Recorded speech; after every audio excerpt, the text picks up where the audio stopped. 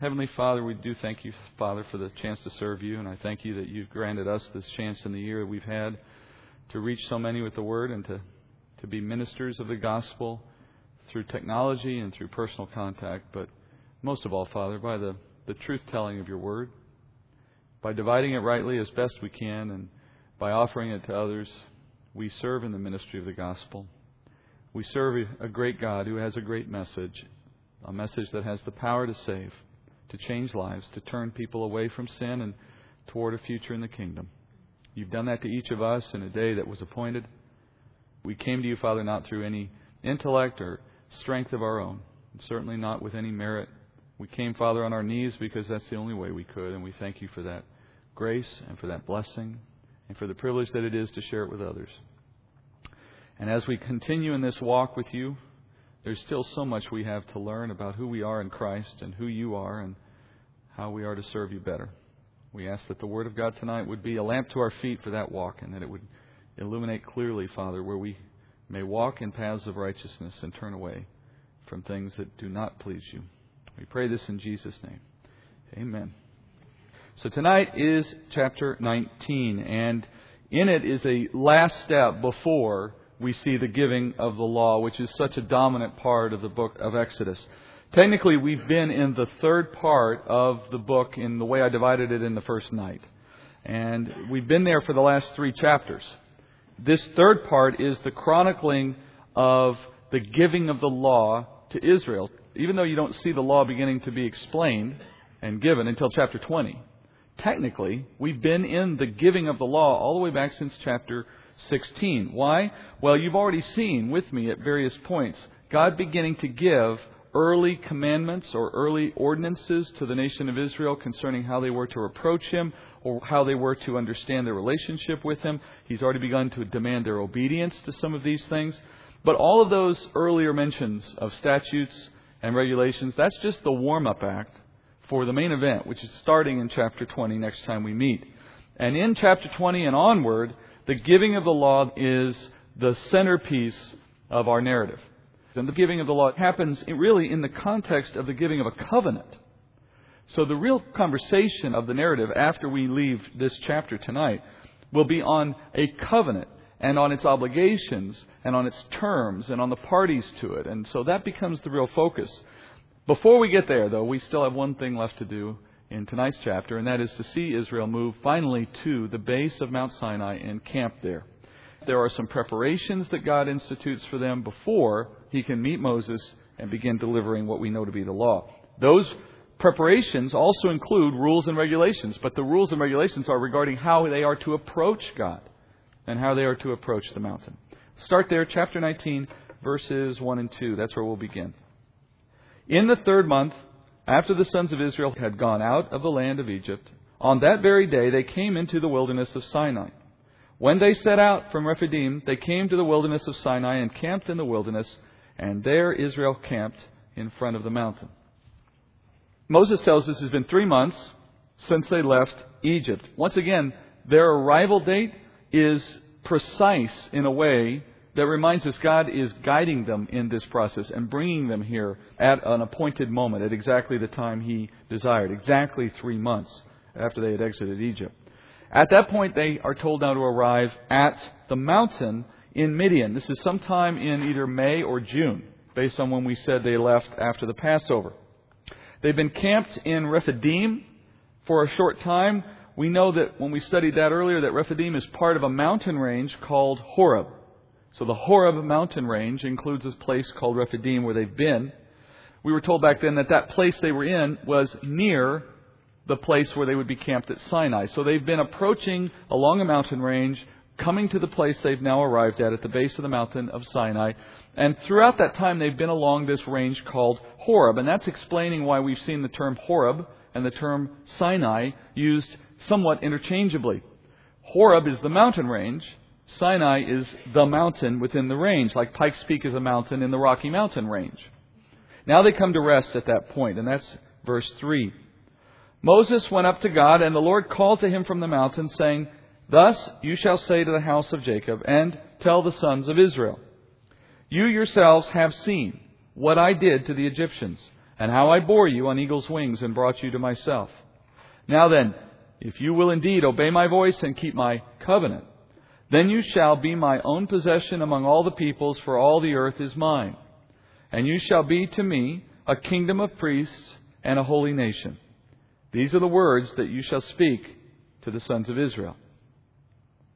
So as they camp, Moses receives his first instructions from God. Moses is told to go up to God, and God called to Moses, we're told, from the mountain. So we're seeing, obviously, God at a higher point than Moses, calling Moses up this mountain. He must have walked some distance, we don't know how far, but he walked some distance from the people. He approaches the glory of God, the Shekinah glory of God.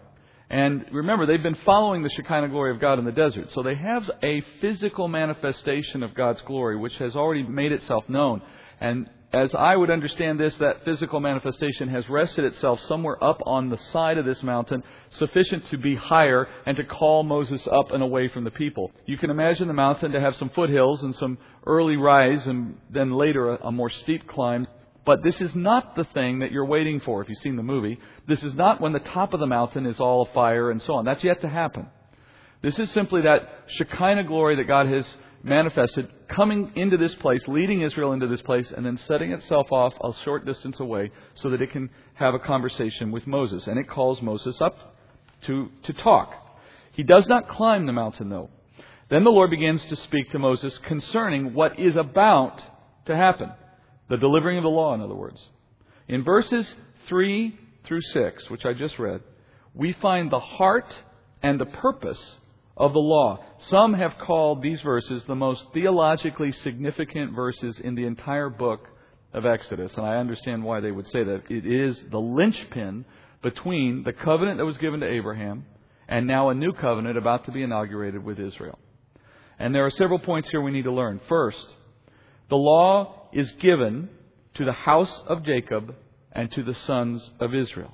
Obviously, the house of Jacob and the sons of Israel are one and the same. The covenant, therefore, and the law that it contains within that agreement is between the Lord and the people of Israel. The terms of this agreement are only binding on that group.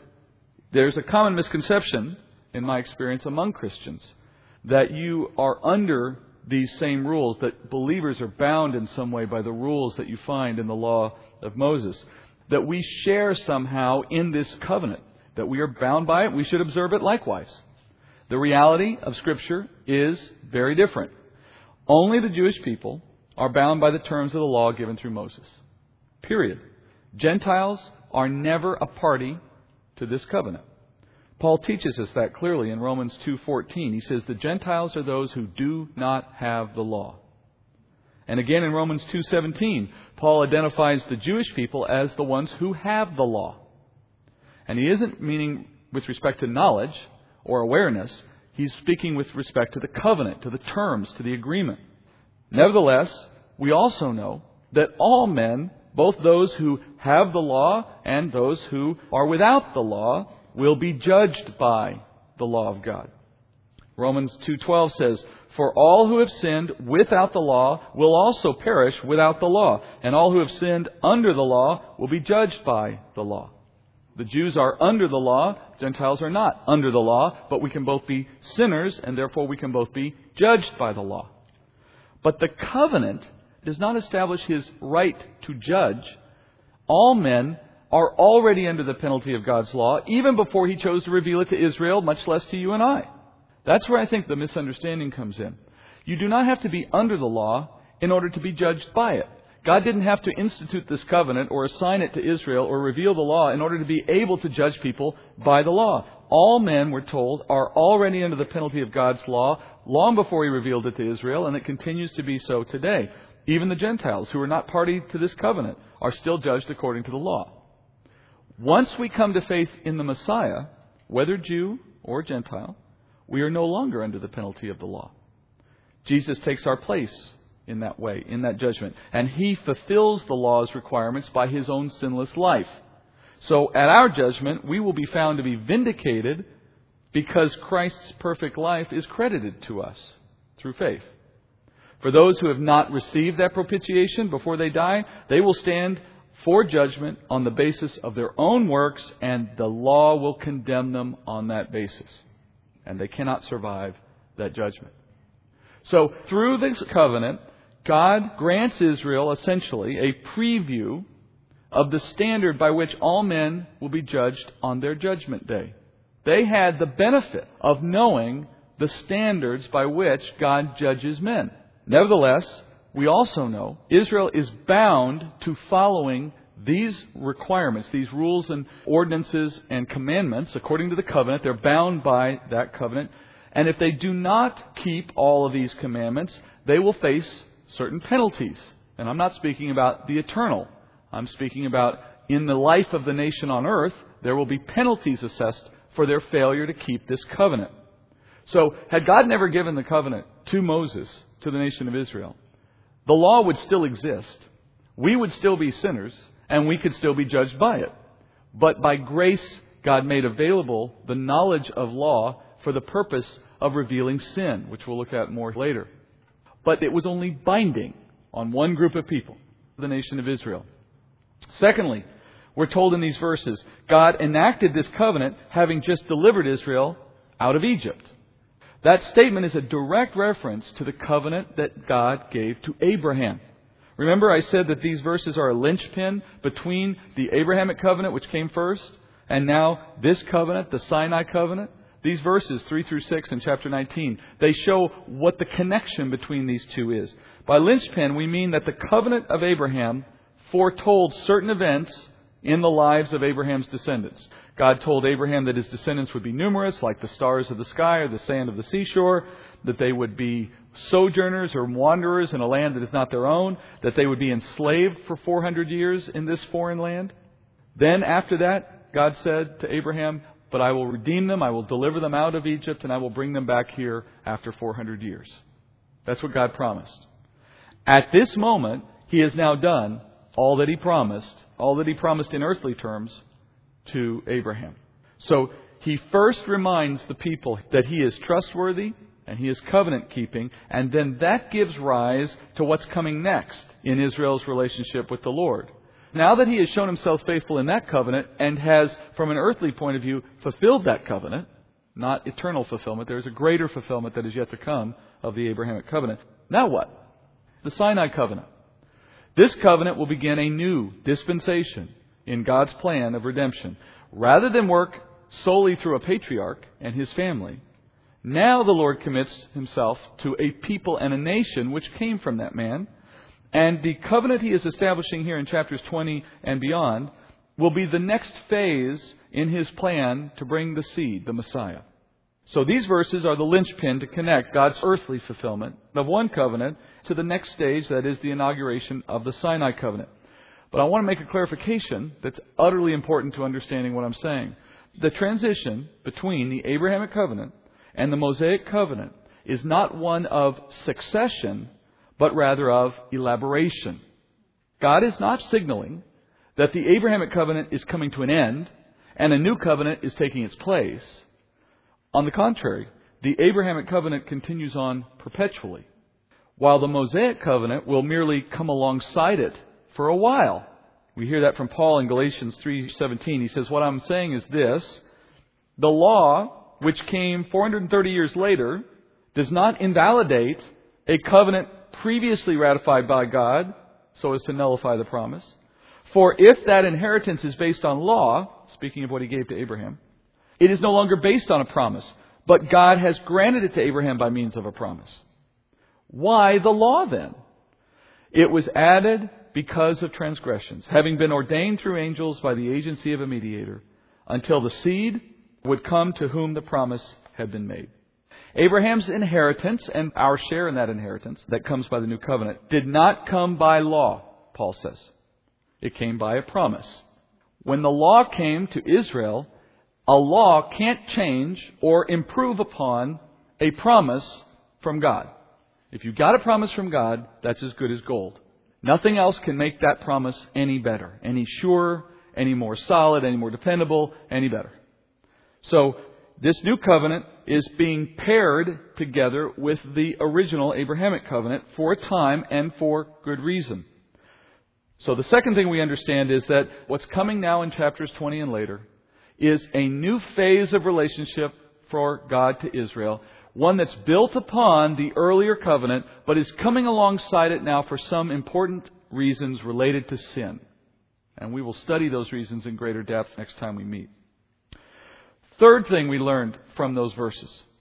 God tells Moses that this covenant is about taking possession of Israel in a unique and special way. God taking possession of Israel in a unique and special way. The Lord says all the earth is His, that though He owns the entire earth, He is preparing now to designate Israel in a special way.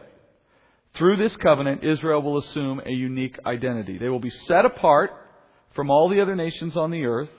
Among all the peoples of the earth, Israel will forevermore have a special place because of this covenant. This distinction will serve purposes both today in the current age we live in now and in the next age, that is the kingdom. In this age, the nation of Israel was entrusted with the oracles of God, the Word of God. They will host the Lord's dwelling in the temple. They will be the nation that the Lord chooses to dwell in on earth. They will be the ones to bring the seed of Messiah into the world. And then in the kingdom to come, Israel will serve the Lord in His temple as He rules over all nations on the earth. And Israel will be the chief nation on the earth in that day. And then lastly, these verses tell us that the opportunity to have this special relationship with the Lord is contingent upon Israel keeping this covenant. They are to obey His voice and keep the covenant, God says. This is a parity covenant, which is different than a suzerainty covenant, which is what God established with Abraham. The Abrahamic covenant was a suzerainty covenant, which is a type of agreement or a type of covenant between a superior and a vassal or a lesser, one who has no authority relative to the superior. In the case of Abraham, of course, God was the superior and Abraham was the lesser.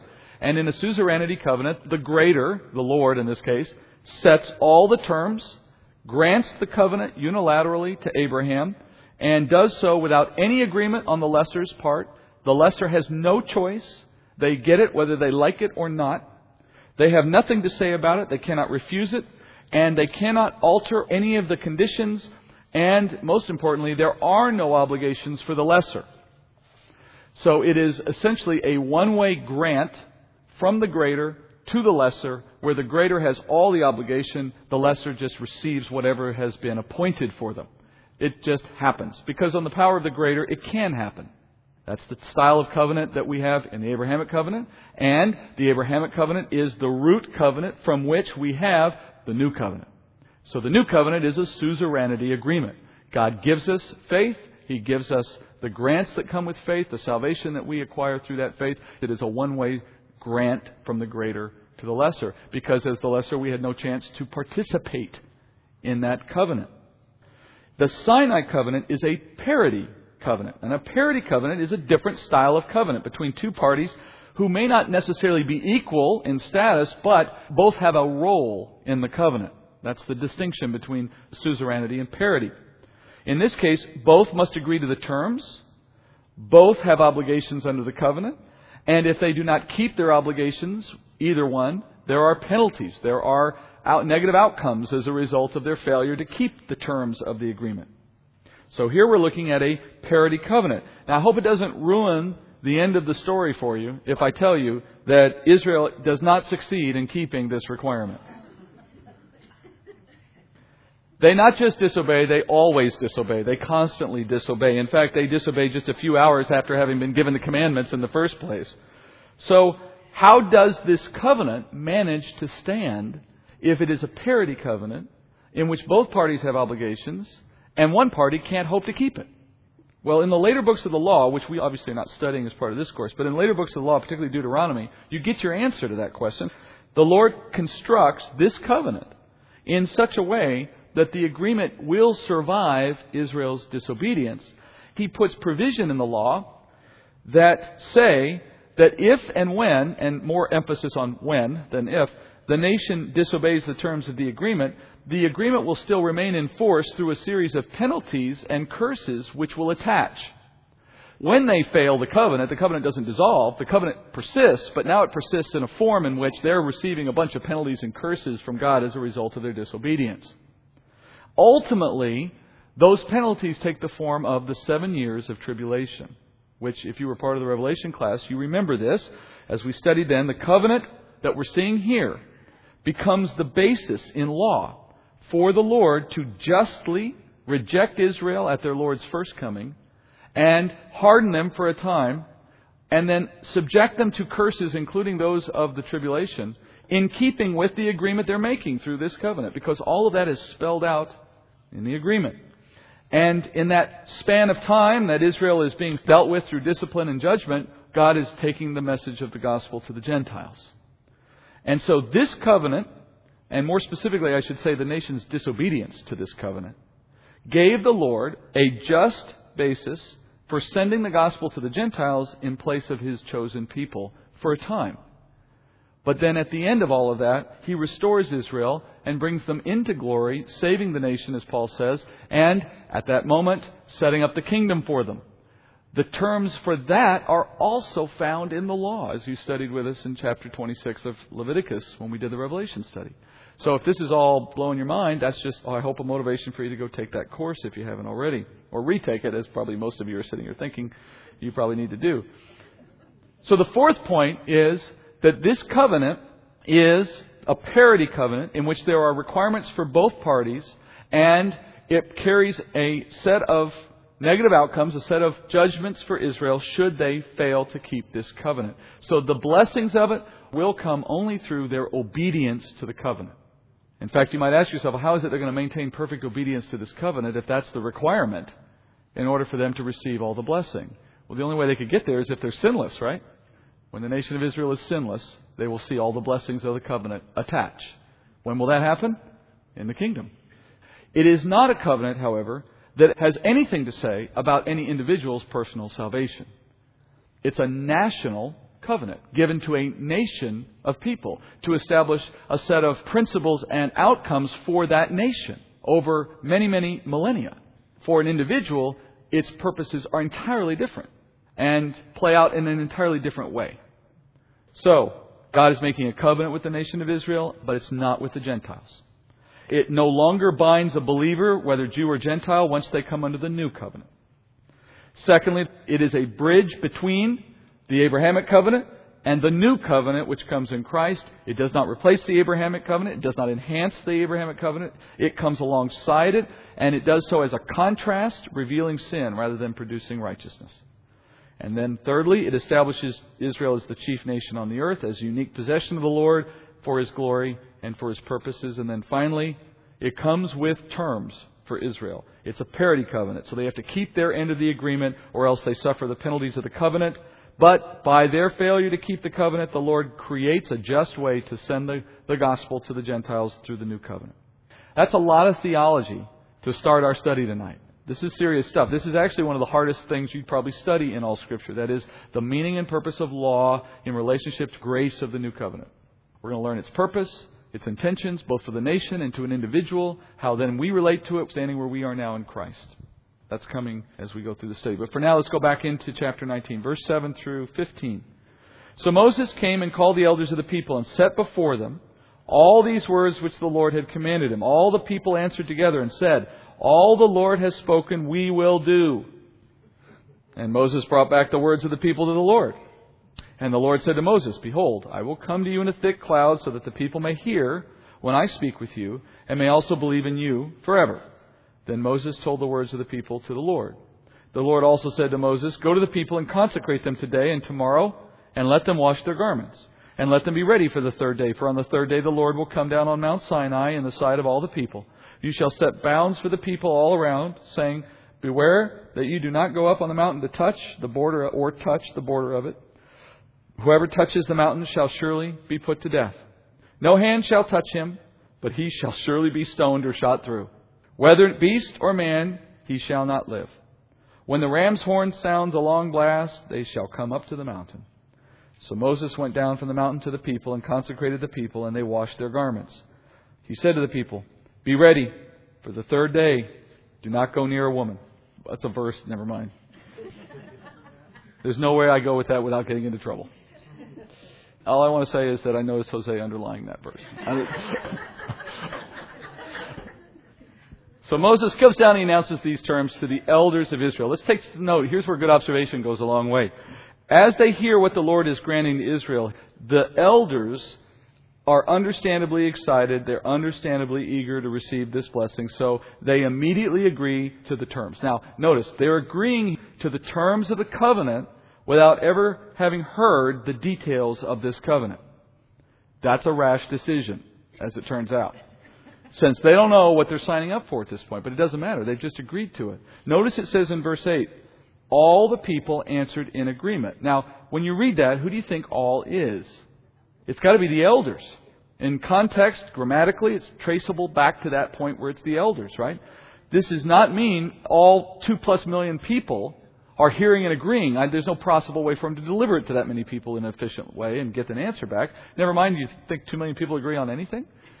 There's no chance that's even the intent here. There's no need for it either. Because Moses had instituted Jethro's suggestion. And so now he has the leaders appointed, and the nation is represented by their elders. So if the elders agree to the covenant, then they bind the entire nation by their agreement. That's exactly the same way it works in our nation, by the way. Elected representatives in our country can bind all of us to something by their decisions. That same principle was at work in Jesus' day. When Jesus was on the earth in His day in Israel, He brought the offer of the kingdom to the nation of Israel. Had Israel accepted that offer, theoretically, then Jesus would have set up the kingdom for them right then and there. And we would have never had the opening for the Gentiles. But not every person in Israel had to accept or reject Him in order for a decision to be rendered.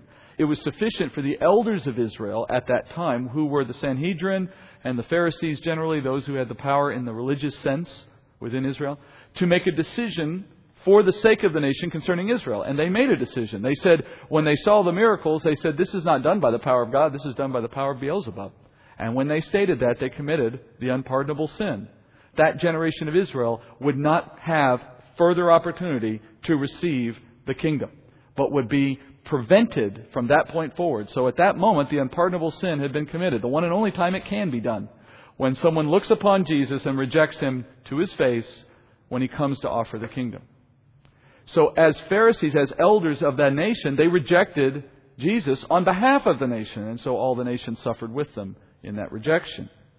You see the same principle working here in reverse. They all accepted it for the nation. They were wrong both times. Moses delivers the report to the Lord. He says, we accepted your terms. We've accepted the covenant. This is the moment in which they've made verbal agreement to the covenant without ever having heard it. Next, the Lord begins to teach Moses and Israel on how they are to approach Him at this point. Because what still has to happen, of course, is all the details of the law now have to be passed down. First, the Lord tells Moses how the nation will experience Him. He says, I'm going to descend on the mountain in a thick cloud. Then you're going to hear my voice when I speak with you. In fact, all the people are going to hear my voice when I speak with you. Now, the Lord Himself isn't going to be visible, since the Lord is going to be concealed by this cloud from the people. But they're going to hear Him when He's up there. The writer of Hebrews says that when this finally happens, it is an absolutely terrifying experience for everyone involved, including Moses. This is what Hebrews 12 says, 12:18. Speaking to the church, the writer says, you have not come to a mountain that can be touched, and to a blazing fire, and to darkness, and to gloom, and whirlwind, and to the blast of a trumpet, and the sound of words, which sound was such that those who heard begged that no further word be spoken to them. For they could not bear the command, if even a beast touches the mountain, it will be stoned. And so terrible was the sight that Moses said, I am full of fear and trembling. So the Lord wants to make this impression upon the people so that they will believe in Moses. You notice that He says, this will be so that they will believe in you forever. That's a puzzling statement when you stop to think about it. He says, I want the people to believe in you forever, Moses. Well, it's only puzzling until you understand what He means by believe in Moses. The Lord doesn't want people to believe in Moses the man. He wants them to believe in Moses, the Word of God. In other words, the Word Moses delivered is what He wants them to believe in. So in this case, we're talking about the law and the rest of the Torah. They would believe in what Moses wrote because of what they saw in connection with what was delivered to Moses. So Moses' writings are intended to last forever. We're to believe in Moses forever, in other words. The Word of God will never pass away, so the words of Moses are to be believed forever. And in preparation for the Lord's descent to the mountain in the cloud, He says, in 3 days I'm coming. In 3 days you're going to see my glory in the form of this thick cloud come and descend upon the top of this mountain. But it's going to wait for 3 days. And in the meantime, during those 3 days, I want to see the nation engage in some ritual cleansing behavior. The people have to wash their clothes and then their bodies, presumably, and remain consecrated for the arrival of the Lord. Now, consecration just means to be holy, to be set apart from sin. Now, obviously, the nation could not separate themselves from sin entirely. If they could, we wouldn't need the law. The point is not that they wouldn't have sin. The people are sinful by nature, and nothing short of the resurrection is going to solve that problem. So the holiness that we're trying to institute here has to be understood in a lesser form, in some lesser way. They're going through a ritual consecration, a ritual separation from sin, not an actual separation from sin. Ritual cleansing or ritual consecration, which we are going to study in the law at various points, means performing symbolic actions that picture a spiritual cleansing. Performing a symbolic action that pictures a spiritual cleansing. Like any picture, the ritual cannot substitute for the greater reality. It merely provides a substitute that serves to remind us of the need for the reality in its greater form. So, by comparison, why do we get wet when we get baptized? Why do we go into the water? Why do we go through that whole routine? We understand it's not saving us. It is not performing any spiritual magic on us. Why do we do it then? It is a picture. It's a lesser form of something that then brings our mind to the reality of something in a spiritual realm that has much greater significance. I can't see the spiritual, but I can see a body in water. So I see the picture to understand the thing I can't see and to witness to it. Similarly, I go through ritual cleansing when required, according to the law, if I'm under the law, because in these picture forms, things are being brought to mind that are necessary in a spiritual way, but they cannot substitute for them.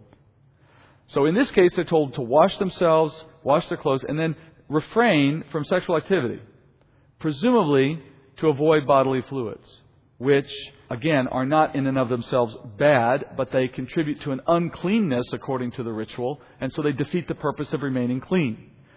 This greater reality that's being pictured is spiritual cleansing. So physical cleansing is coming to picture spiritual cleansing. How does spiritual cleansing actually come? How does the greater actually arrive? Only through faith in the Messiah and from His blood cleansing us from all unrighteousness.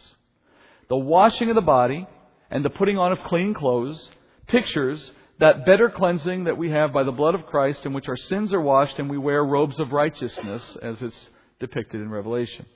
So they're being told to do things in preparation for God's arrival that bring these greater spiritual truths to mind. But they can't take the place of the real thing. In fact, even if this ritual was followed perfectly, the people who were standing there after 3 days waiting for God were no less sinful than they had been before they started the whole process. Human works cannot erase sin. You can see that clearly in verse 12. Even after the nation had followed the Lord's commandments regarding the ritual cleansing, He says, you still can't come close to me.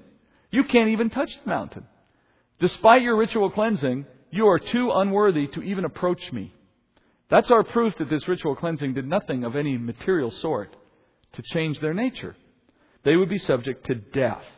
Why? Well, the mountain is about to become a temporary dwelling place for a holy God. And our sinfulness, if it comes into contact with the just and holy God, will immediately result in our death. That's why the Lord here is determined to remain in a dark cloud. That's to protect the people from God's wrath and His holiness. That's the same reason why God gave Adam and woman advanced warning of His approach in the garden after the fall, because He knew they had sinned. And if He were to come upon them by surprise and brought them into His presence, that would be the end of them. So they hear Him walking in the cool of the day. Why? Well, because God's rustling leaves. I'm coming, I'm coming. And then their natural sinful instincts kicked in and they felt jeopardy and they hid themselves. God being gracious in that way. Going to verse 13, the Lord states, anyone or any animal that even touches the mountain or crosses the border of the mountain, this is a border God has designated, will die. Only when a ram's horn is blown, may they approach the mountain. The blowing of the horn was the sign or the signal that the Lord was ready to meet with His people. That feature, by the way, also forms a picture for us of something that is to come later, a picture that will apply to us personally. The Lord will use a horn, we're told a trumpet, to announce His arrival for His church and our opportunity to come to Him, the onset of the rapture, in other words. So this whole scene offers a really useful understanding of how we approach God in general, how humanity approaches God in general. Since the garden, since Cain, men have tried to define their own path to finding God, to approaching God. The very existence of many religions is evidence that men love to design their own path to God. But God can only be approached according to His rules. The Lord defines who and how and when we will come near to Him. It must be this way because man has no capacity to reach God and survive it within his own power. The reason the unbelieving world continues to delude itself into thinking it can discover its own way to God is for two reasons. First, they create a God that is far less than the true God. So their God, the one they create in their own mind, is less holy, less all-knowing, less just, and less powerful.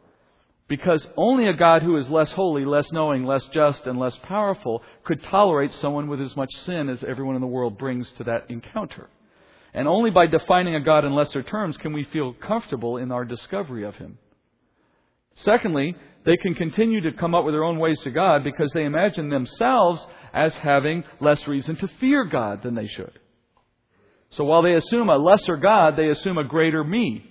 They assume themselves to be far less sinful, far less in debt to God. They're probably a lot in debt, but they're far less debt to God, far less under any penalty that they should think that they have to pay. If they could only appreciate how much wrath has been stored up for them, for all sinners, if they could only understand that, they would never hope to see the God they say they seek. Not until that debt has been rectified. The truth of Scripture is God is perfect, holy, and just. And He will judge all sin completely. But in His love and in His mercy, He has made a way available for us to approach Him. He calls us, just as He called the nation of Israel. We don't find Him. He finds us. Then He sets the terms for our encounter. He defines the standard of holiness, which is perfection. He provides the means for canceling our debt, His Son's death on the cross. He set the terms for our reconciliation, which was faith in that propitiation, in that payment on the cross in our place. We believe in resurrection, making possible eternal life. And then He sets the timing for our encounter, which is upon our death when we enter into His presence. He controls every step of the process. We have nothing to say about any of it. The Lord drives the entire process, and He receives all the praise and glory for it.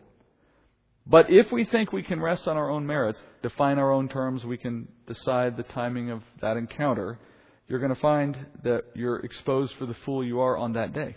Exodus 19, verse 16. So it came about on the third day, when it was morning, that there were thunder and lightning flashes, and a thick cloud upon the mountain, and a very loud trumpet sound, so that all the people who were in the camp trembled. And Moses brought the people out of the camp to meet God, and they stood at the foot of the mountain. Now, Mount Sinai was all in smoke, because the Lord descended upon it in fire. And its smoke ascended like the smoke of a furnace, and the whole mountain quaked violently. When the sound of the trumpet grew louder and louder, Moses spoke, and God answered him with thunder. The Lord came down on Mount Sinai to the top of the mountain, and the Lord called Moses to the top of the mountain, and Moses went up. Then the Lord spoke to Moses, "Go down, warn the people, so that they do not break through to the Lord to gaze, and many of them perish. Also, let the priests who come near to the Lord consecrate themselves, or else the Lord will break out against them." Moses said to the Lord, "The people cannot come up to Mount Sinai, for you warned us, saying, 'Set bounds about the mountain and consecrate it.'" Then the Lord said to him, "Well, go down and come up again, you and Aaron with you. But do not let the priests and the people break through to come up to the Lord, or He will break forth upon them." So Moses went down to the people and told them. Well, this is the first of numerous times Moses is going to make his way up to the mountain and come back. They should have installed an elevator for him, because the guy does this trip multiple times over the course of his service at the mountain. As the writer of Hebrews explained earlier, the arrival of the Lord now in this cloud, just sitting down on the top of the mountain, comes with great terror for the people. And this fantastic light show and sounds and so on. He descends first in fire, and that fire burns continuously for the whole time that the Lord is at the top of that mountain. And the cloud is produced, we assume, from the burning of the mountain. The cloud is the smoke of the fire. With the cloud also comes lightning. Have you ever been near a lightning bolt? I mean, really close to one? It's stunning in its power and the sound and the shock and so on. This is happening continuously up there. And if that weren't enough, the mountain is quaking violently, it says. And the earthquakes weren't destructive. They clearly aren't killing people. But I don't think that means they're any less terror-inspiring for these people. So they're watching all of this happen, and they just want to leave. Furthermore, there's a trumpet sound, and the trumpet keeps getting louder and louder, which was an indication of the Lord approaching. And now that it's become loud, Moses speaks to the Lord, and the Lord answers, and his voice sounds like thunder coming back to Moses. The fire, the burning, the smoke, and all those other signs were a display of God's refining and purifying judgment. If you can put yourself there as an observer, thinking to what it would feel like if you can do that, what impression does it leave you with concerning who God is? It leaves you with an impression of terrifying judgment. It instills great fear of the Lord in the people. And if the approach of the Lord instills this kind of fear into God's own people, including Moses, we're told, what kind of fear will the world experience as a whole when it faces judgment in a future day? And for that matter, what are we going to experience individually when we face the Lord in our judgment day? And I'm speaking about the judgment seat of Christ for the believer, the day in which our works are evaluated. But it's a judgment nonetheless.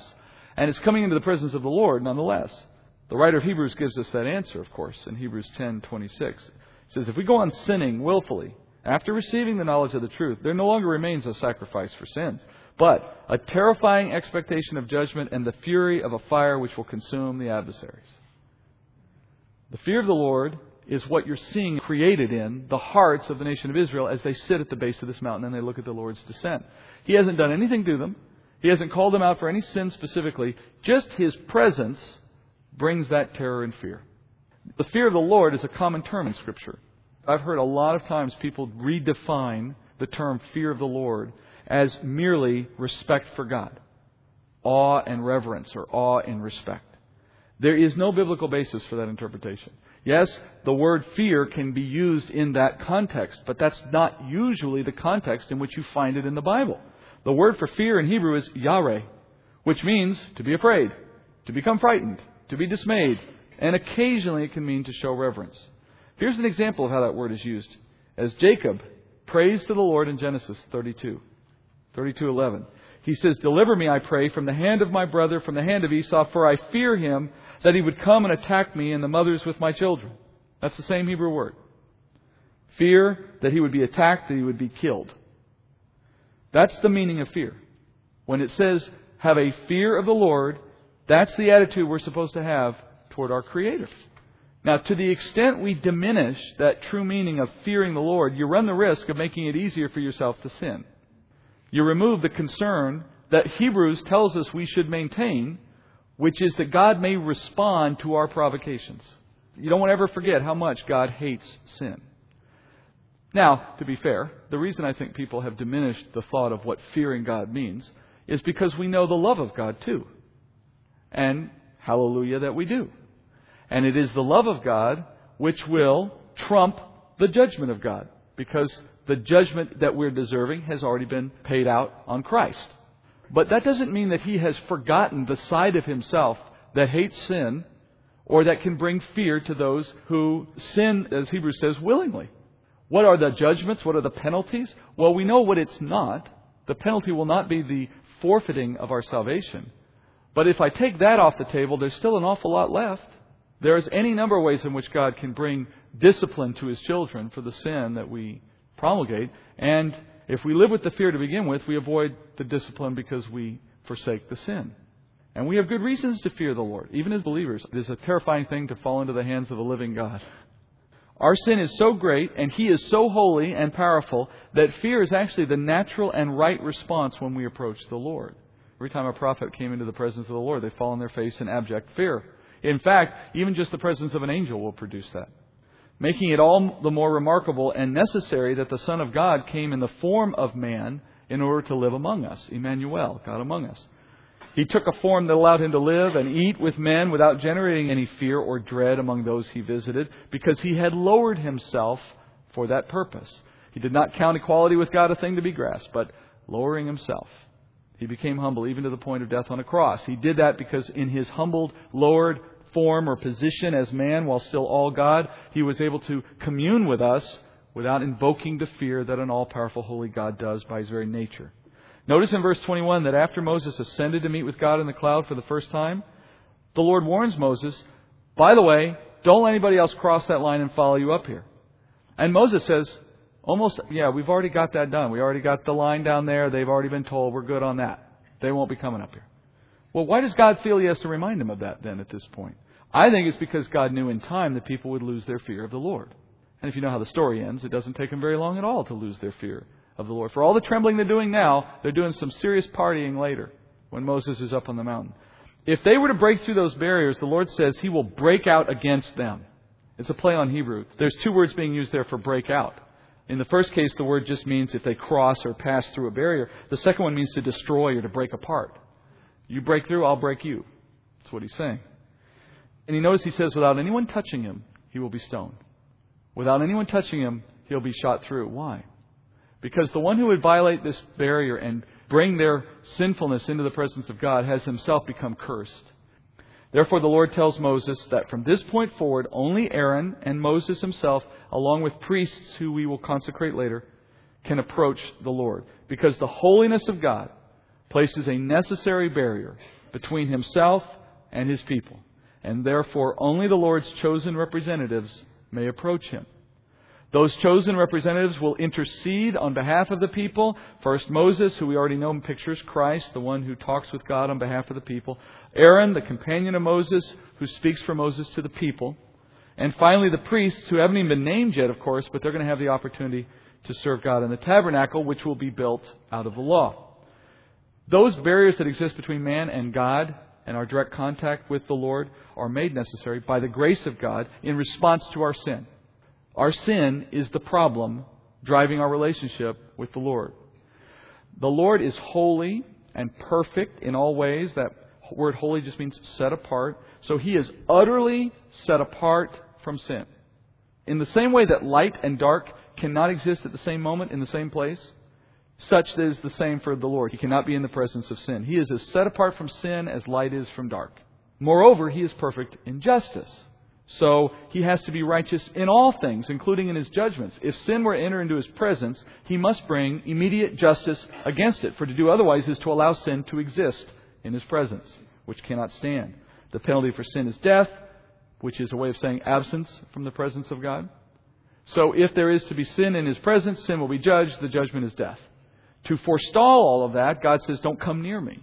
Don't come into my presence. In fact, don't even look at me. I'm in a cloud. So following the fall in the garden, after man entered into a state of sin, our spiritual nature was contaminated by sin. And we pass that along. We inherit that nature.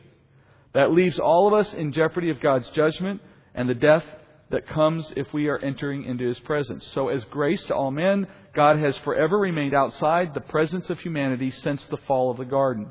When do we finally get past that point and we can be in His presence again? In the new heavens and new earth.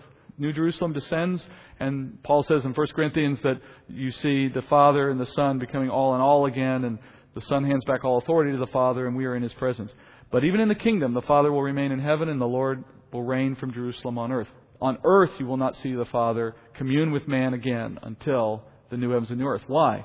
Because it will not be till the new heaven and the new earth that all sin is gone. So once sin entered the world, God was forever outside the presence of that sin and would not return until it's gone. So in the meantime, we can't enter into His presence in a full way, not in our sinful state, and He can't come to the earth and be around it without destroying it under His judgment. So men can only enter into His presence or approach God through a mediator. In this case, Moses. Now, if that mediator is another sinful man, like Moses, then he's also in jeopardy for his own sin. So God has to permit that chosen representative to enter into His presence in such a way that God still conceals Himself from even the representative. And in the law, the one who entered the Holy of Holies, once the tabernacle is established, he does so only after ritual cleansing, and then only when invited in by God through the Word. He's given a day of the year in which he's allowed to enter. So you can only enter when invited. God appoints who, and He appoints when, and He appoints how. And then even then, they fill the Holy of Holies with incense and smoke before he enters. So that as he enters into that place, he can't see a darn thing because the whole thing is covered in smoke and he's prevented from being exposed to the glory of God in that place. So, the Lord is teaching Israel that men approach the Lord only on His terms, only through a mediator. You can't define your own road to heaven, your own way to find God. The Lord defines the ways, sets the rules, and brings penalty if we ignore them. You approach through a mediator who He picks. You don't get to pick your own mediator. Who's our mediator today? Our high priest, Christ. You can't pick a different one. In each age, though, the mediator has taken a slightly different form. In the time of the patriarch himself was the mediator, the one God spoke to, the one who could speak to God. In this new phase of God's relationship, it will be through the priesthood of the law. Later, it comes through the prophets, when God's Shekinah glory has gone from the temple. And today, God's representatives on earth are Christians, the holy priesthood of the believer. Every believer is a priest. Every one of us have the Holy Spirit. Therefore, all of us are a potential representative for God to others on earth. We are priests under the high priest. So let's wrap up. The barriers to direct contact or fellowship with God are made necessary by our sin. And we've come to God the Father now through a mediator that He appointed, Christ alone. When we come back next time, we'll be looking at the law proper, starting with introduction, and then looking at the Ten Commandments, which form the beginning of the law. The Ten Commandments are just the first 10 of 613 commandments that comprise the whole of the law. Heavenly Father, we thank You, Father, for a deep and abiding knowledge of Your Word, particularly as it applies to grace and the law. We may not understand all these things, and probably never will, short of our glorification in Your presence, but we seek to know what You will grant us so that we may live in a holy and pleasing way, keeping the fear of the Lord ever present in our minds so that it may motivate us away from sin and toward pleasing You. And I ask, Father, that You would keep the fear of the Lord in our hearts. And I ask, Father, that what we can communicate to others is both a respect for the just and fearful responsibility that it is, the just nature that You give us, that You have, and the fearful responsibility we have to please You, and also that we would represent the love and the grace that You make available through Your Son. Let us be representatives of all that You are, teaching the whole counsel of the Word. And let it be powerful, Father, to change lives. We pray these things in Jesus' name. Amen.